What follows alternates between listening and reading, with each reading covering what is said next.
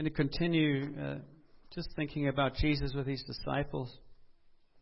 That whole idea of we are like gold, and God, how much God values, how much God treasures. I wasn't going to start like this, but it was just as we were singing the last song, there's this sense of what I want to talk about this morning is how much God wants us to know him, how much he wants us to hear, how much he wants to be engaged with us. That often we're trying to work out how we can get his attention, how we can get him to listen to us, how we can get him to do stuff for us. And he's wanting us to actually understand that he wants that union with us more than he does. And that whole area of how brokenness becomes made whole. But the thing that I'm trying to get to is God has no favorites.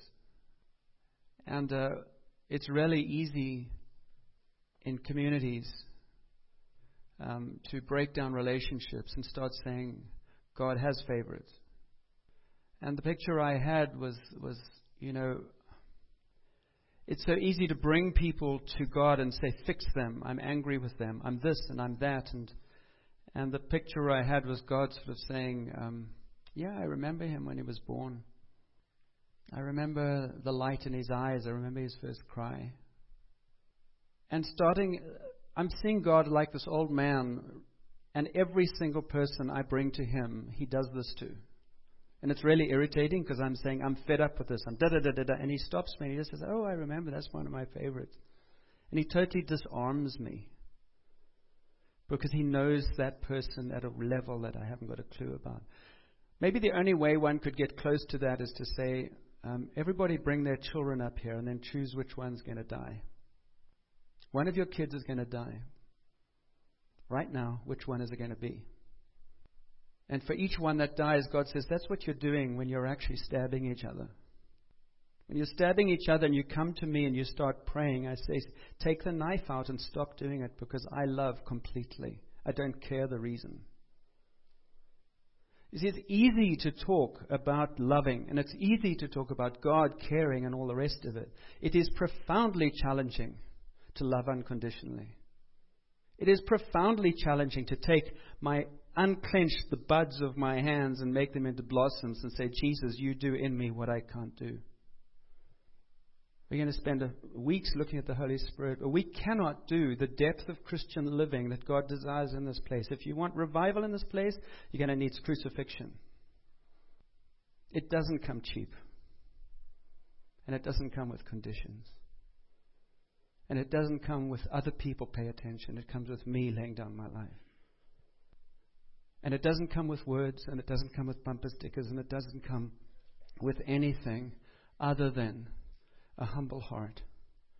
Here am I, Lord, purify me. And that introduction, which wasn't rehearsed, is about God saying, I so loved the world that I became flesh. And Jesus, we've said this many times, Jesus comes into this world and he spends 30 years waiting for the Spirit to come, and then he does his ministry and he draws these disciples together who become enormously attracted to this man who reveals the love of the Father in a way that they never... the Jewish people used to think God was Jewish. He's our God. When they prayed, kill the Romans, kill the Greeks, kill the barbarians. And their God becomes flesh and he says, I love them. And they're offended by that. How could you blaspheme? Well, we say we love God within the paradigms of our own understandings, of our own versions of God. And we have our own versions of everything. Whether it's Christianity, whether it's the understanding of the Scriptures, whether it's what renewal means, whether it's what the Holy Spirit... Everything that we know and hold fast to is, as Paul says, seeing through a glass darkly, so it is by definition limited. Which is why we need humility of spirit, because we do not see everything clearly. And it doesn't always make sense. And it's not always fair. And it's always confusing. And sometimes it's disappointing.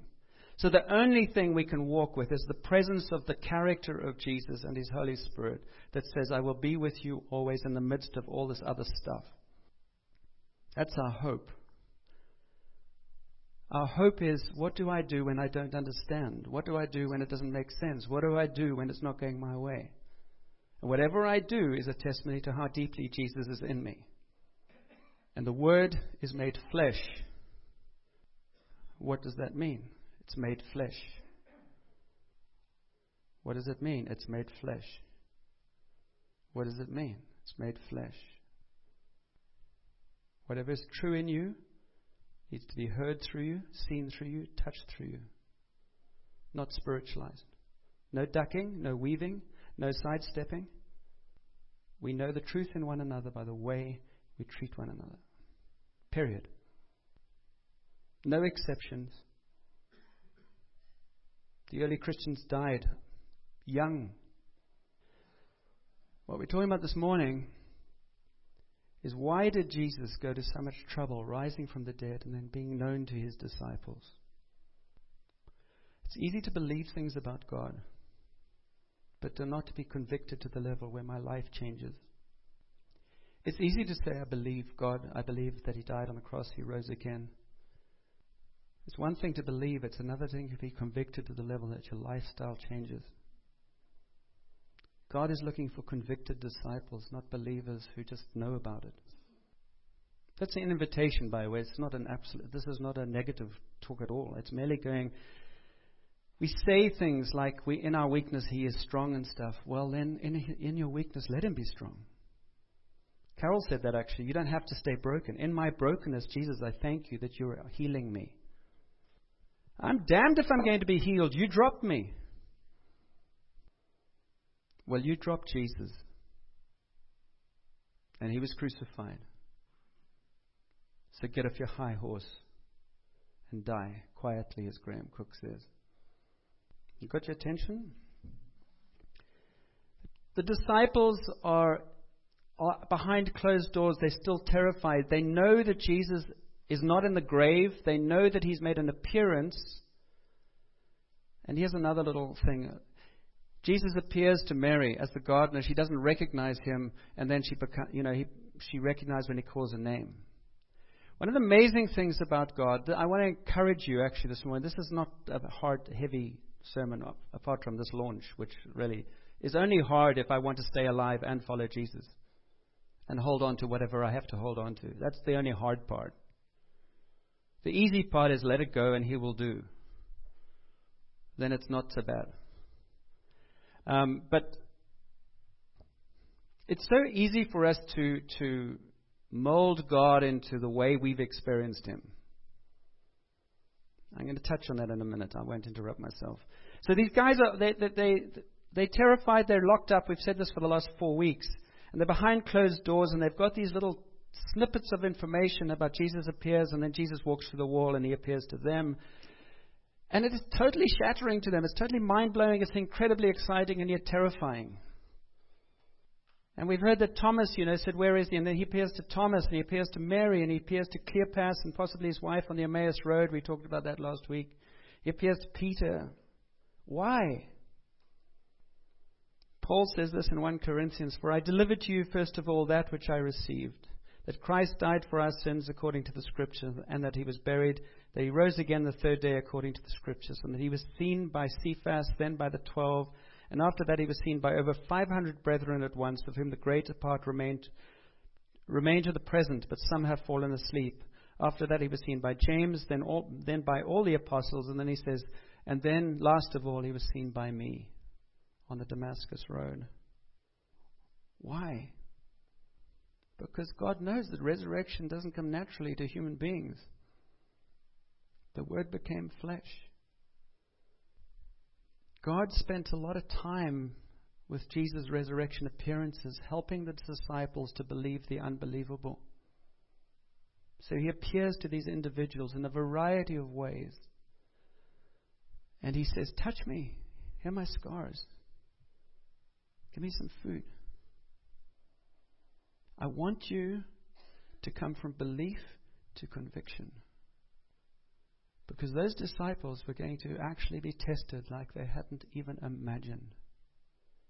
Everything they believed was going to be challenged. And how they responded to that challenge would be a demonstration of their conviction. The foundations of the church, the cliche is now a cliche, but it wasn't when they were alive. The foundation of the church is in the blood of the martyrs.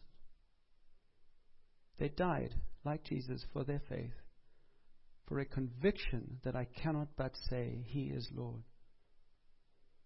You want to make an impact in North America, get some conviction deeper than just lip service. I'm not judging, I'm speaking to myself. We're persecuted if we run out of chocolate. Our level of tolerance, our level of giving up is pathetic. The depth of your conviction and my conviction is demonstrated in how we behave when we're under pressure.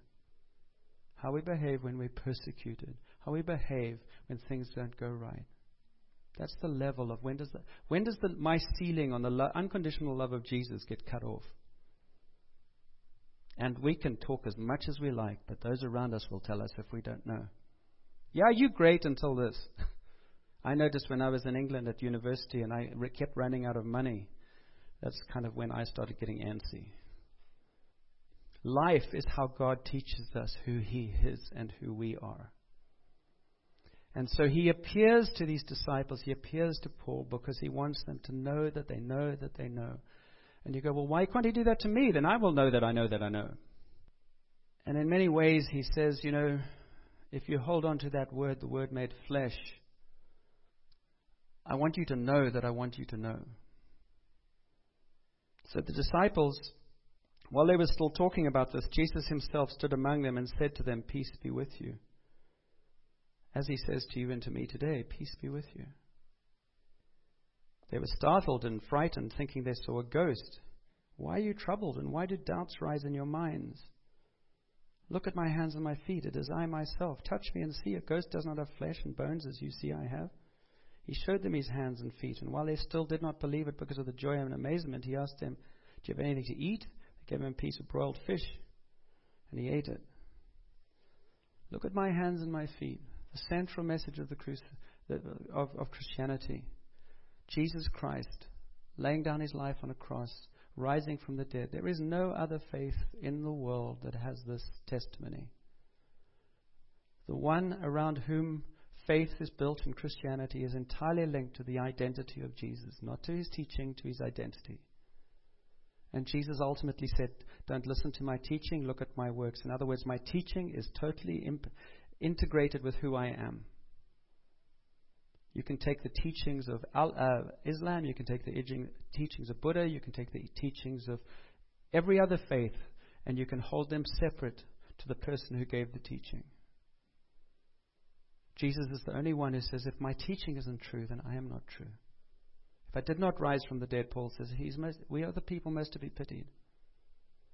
There is a radical nature to Christianity about which God wants us to be convicted.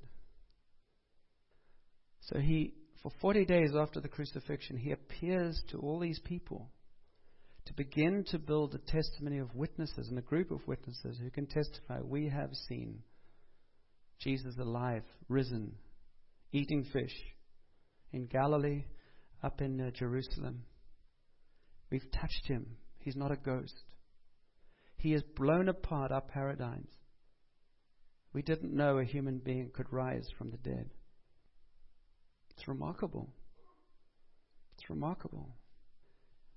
Because Jesus knows, and we probably know too, unless you have conviction, your heart will not burn. Unless you have conviction, nothing will change. You'll just be a church-attending Christian. And like so many have testimonies too. Well, they call themselves Christians. Look how they behave. See, Christians aren't people who go around repairing the pottery so that it looks like they're fine.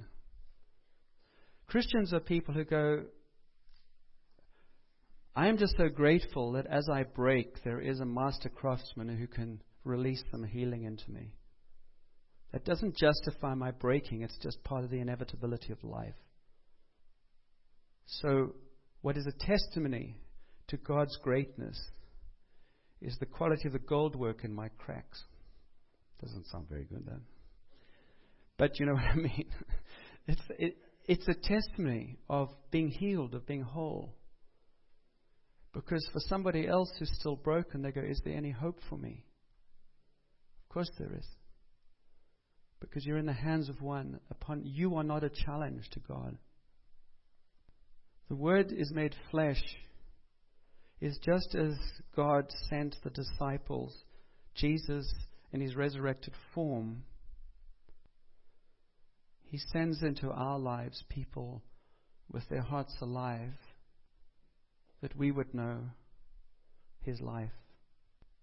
People to encourage us, people to bear witness to God's goodness, people with testimonies.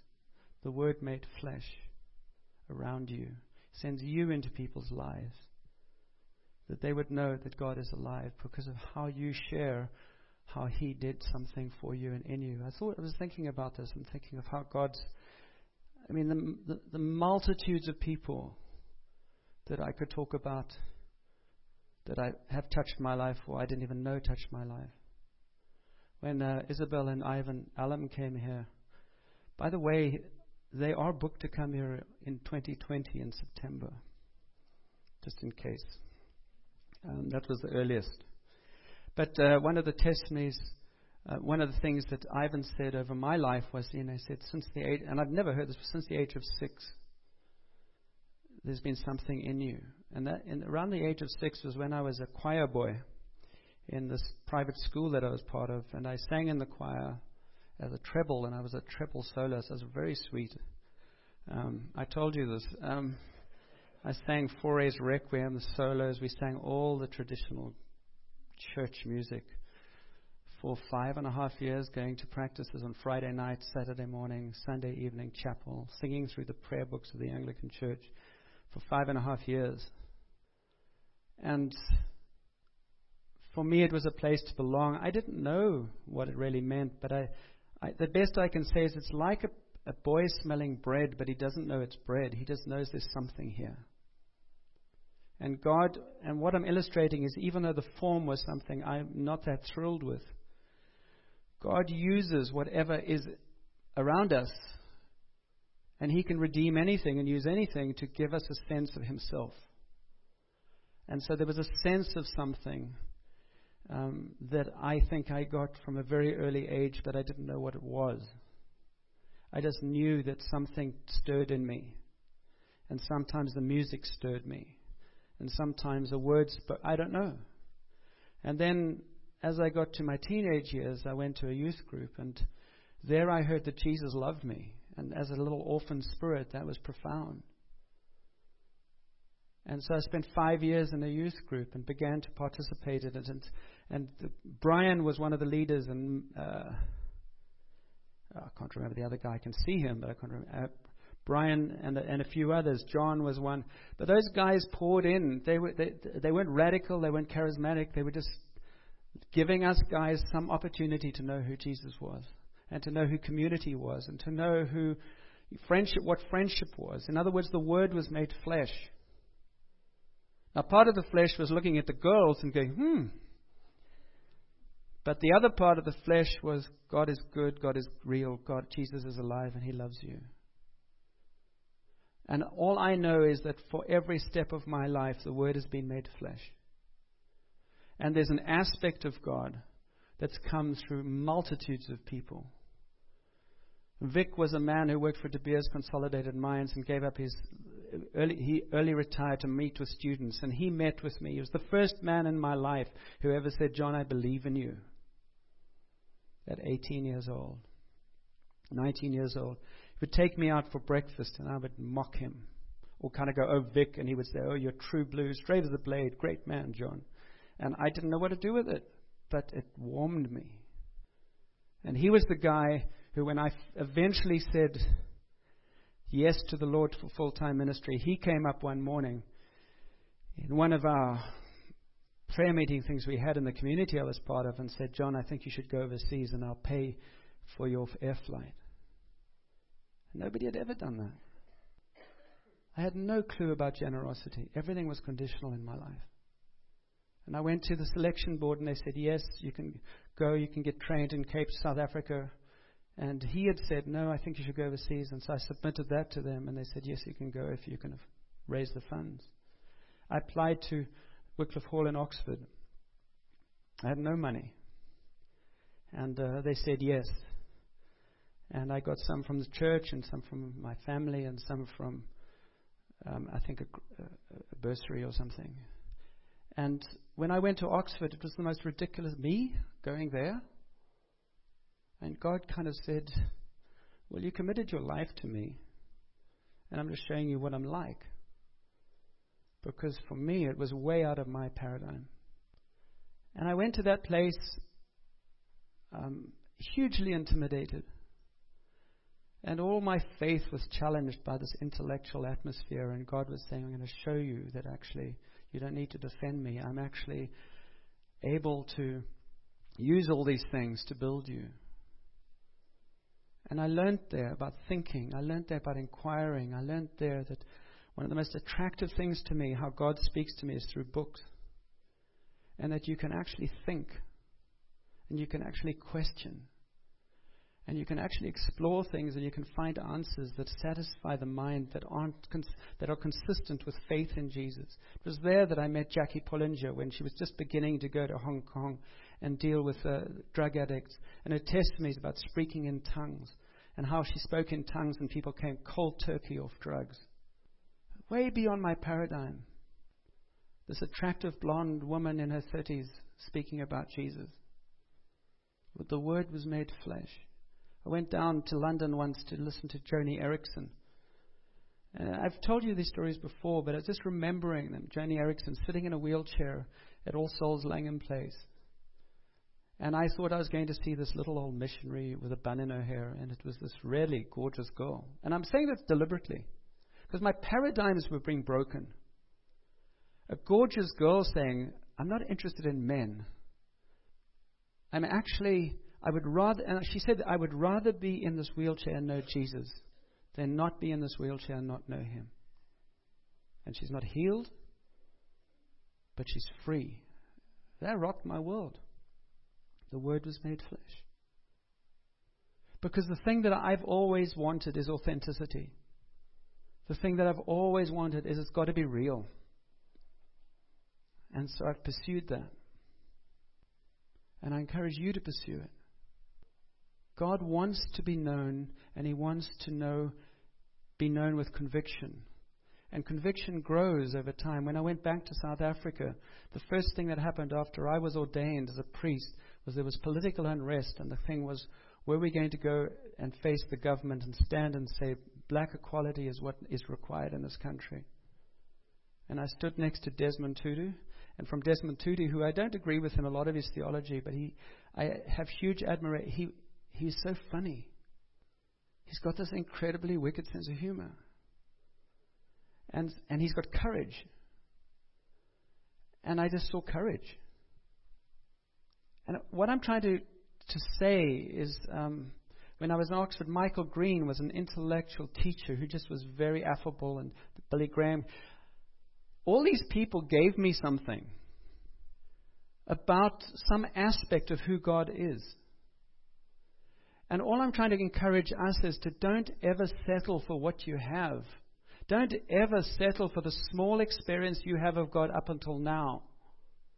Don't ever think that you've got the whole thing together because you've worked this little bit out, because there's multitudes of other aspects that God is wanting to feed into who you are, if you're willing to. Because God appears to you like Jesus appeared to His disciples through human form, and the people around you are very often the people He's trying to speak to you through. You and I romanticize that if I was alive in Jesus' day, I would have paid attention. I promise you, we're all going to stand before God, and He's going to say to you and me, I sent you this, and I sent you this, and I sent you this, and I sent you this, through these people made flesh around you, and you refused to listen. Or you didn't think you could hear through them. Whatever it is. And I'm not talking about conflict. I'm not talking about negative things. I'm just saying a humble listening that goes, there are so many ways that God wants to pour into your and my life. if we just have humility and listen and pay attention. Sometimes we're spending so much time trying to get the word of knowledge, and somebody's tapping us on the shoulder, say Aaron, and he's saying, John, can I talk to you? And I'm trying to get a word of knowledge. And Aaron doesn't even know he's going to give me a word of knowledge. He's trying to have a conversation with him. God's saying, John, for God's sake, listen to Aaron. We're trying, we're trying so hard to get super spiritual when he's actually knocking on our door, answering our prayer. The thing is, I'm wanting to have this conversation, and he's wanting to have this conversation. And that this conversation is the one he actually wants to have, but I'm trying to have this other conversation that might be nothing about what he wants to talk to me about. Authenticity is about living life day by day in the mundane and finding the extraordinary all along the way. One of the curses of our culture is that there's so much internet access, so many things. I'm at a point right now where I've got blog fatigue. Because I get all these emails from, and I love all these people, Graham Cook and Boltz and all these guys, but I can't read it all. So but it's not a negative. It's just a season. Or it might be select one and don't worry about the rest for now, and then go to another one. It's not about being negative about any of it. It's an incredible privilege, but it's just I can only take so much in. So it's up to me to measure what I do. It's not to blame them for sending it. It's just to me to measure and then use what I can.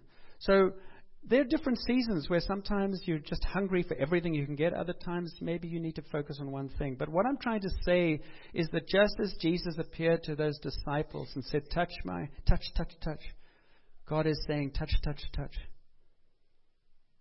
Through people we might never have expected he would be speaking through.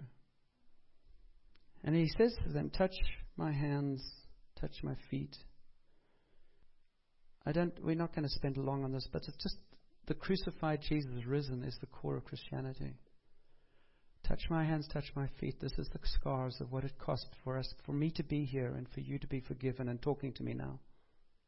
There is no shortcut through the sins that need to be forgiven. For all of us, all the time. But when God speaks, he never accuses. He just says, bring it to me. Sometimes if you're struggling with your communication with God and with other people, just ask him to reveal a sin that's not being confessed. He doesn't do it to accuse you at all. He's like bringing a dirty kid into the bathroom and saying, let's have a shower. Let's clean you up. Then you'll be able to hear something. Because if you can't hear the obvious, why are you going to hear the other stuff? I mean, if we can't even hear that we're dirty, we're not going to hear anything else that's going to have power.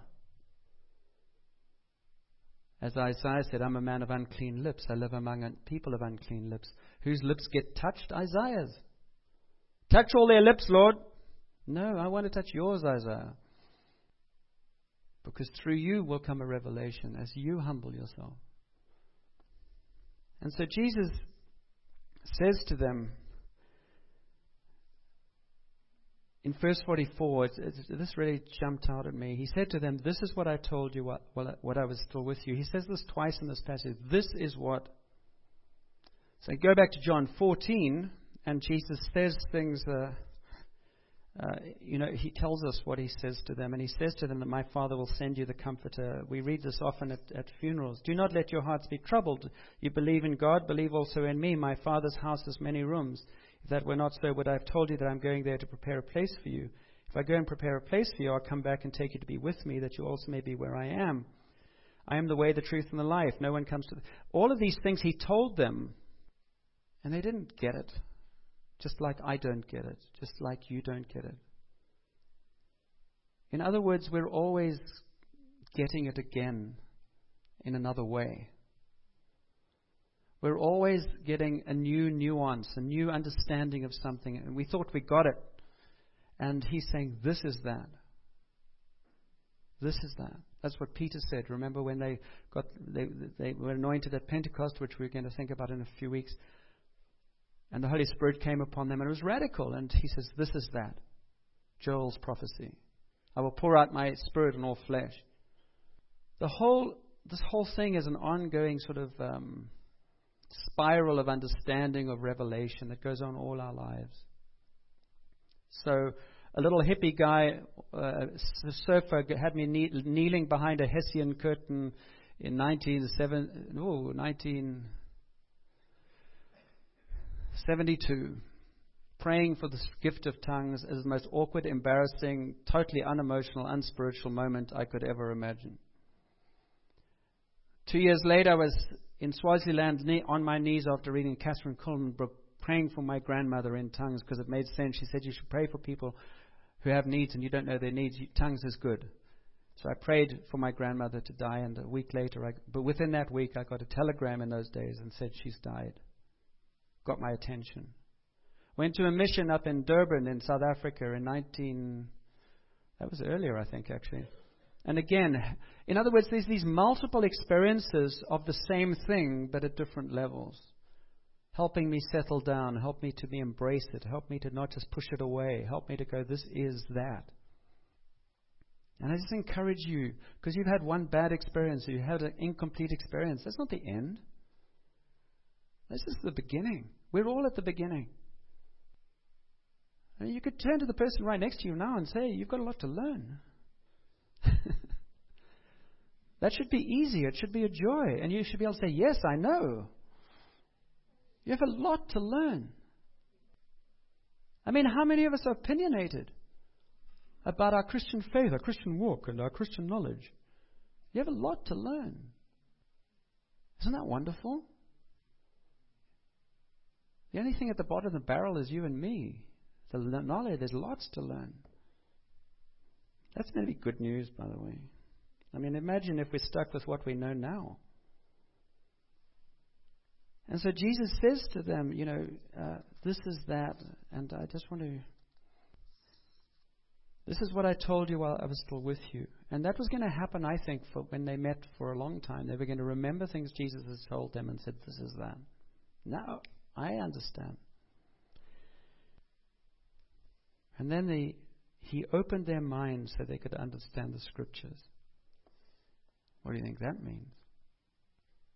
I remember when I was in rebellion against God, I was fed up with Him. I experienced my mind being closed. I experienced no interest. I experienced anger. I experienced absolutely nothing. It was closed. Until there was a breakthrough in my own spirit, and then I became hungry again. A hunger for the Scriptures is a gift from God. But the problem is, as He says in the Scriptures themselves, you search the Scriptures, but you won't come to me. The only value of the Scriptures is they bring us to a living relationship with Jesus. If we have a living relationship with Jesus, but we have a living relationship with the Scriptures, but no living relationship with Jesus, we've just missed the point. Which is what religious people end up doing. You see, if you have a relationship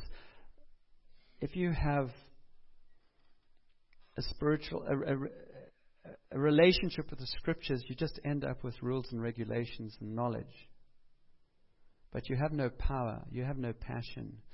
And people who don't have the passion of Jesus by the Holy Spirit end up with the passion of legalism. And the word destroys. And the word comes in heavy and pharisaical. And the word comes in a hard way. And that's what causes people to go, I don't want to know anything about you. But the word that is filled with relationship and love of Jesus comes in soft and powerful and resonates in hearts because people are longing to know that they are loved and that there's hope for them. They don't need to be told they're sinners. Love will bring people to repentance. Love will bring people to hope for something. It doesn't matter how long they've been Christian. That message never goes bad. Oh, but what happens is grace is going to destroy that. They're just going to get away with stuff. Not if your life is filled and salted with Jesus, they won't. You see, it costs something to lay down your life and walk with somebody. It's easy to throw emails and other stuff at people. The word needs to be made flesh. Come and touch and see. What am I going to touch and see? My testimony. I remember when I was here, but God. I remember when this was a struggle, but God. I still haven't resolved this part. It's a mystery. I don't know the answer. I do know the one who I trust, and he is good, but I don't know why this is, because it's not fair, and I'm so sorry this is happening, because it's not his will for you. But he's going to be present with you, and part of his presence with you is going to be, how can I be here with you too? What do you need? Can we help you with some money? You see, as a church, we can do what we can't do on our own. As a church, somebody say, we have a need. And I said, I don't have anything right now. I wish I could help. He said, but we do. And so as a church, we can help what I can't do. That's why we need one another. That's why we need community. Christianity is the most frustrating thing to live theologically and, in an abstract way. But when the Word is made flesh, it's powerful. People with lots of gold cracks helping other people who are still broken. And then this beautiful gold crack vase gets broken again. Just another opportunity for gold to be poured out. So Jesus opened their minds. And one of the great prayers we can pray is, Lord, will you keep my mind and heart open so that I can understand? I told you last week, probably one of my passions, and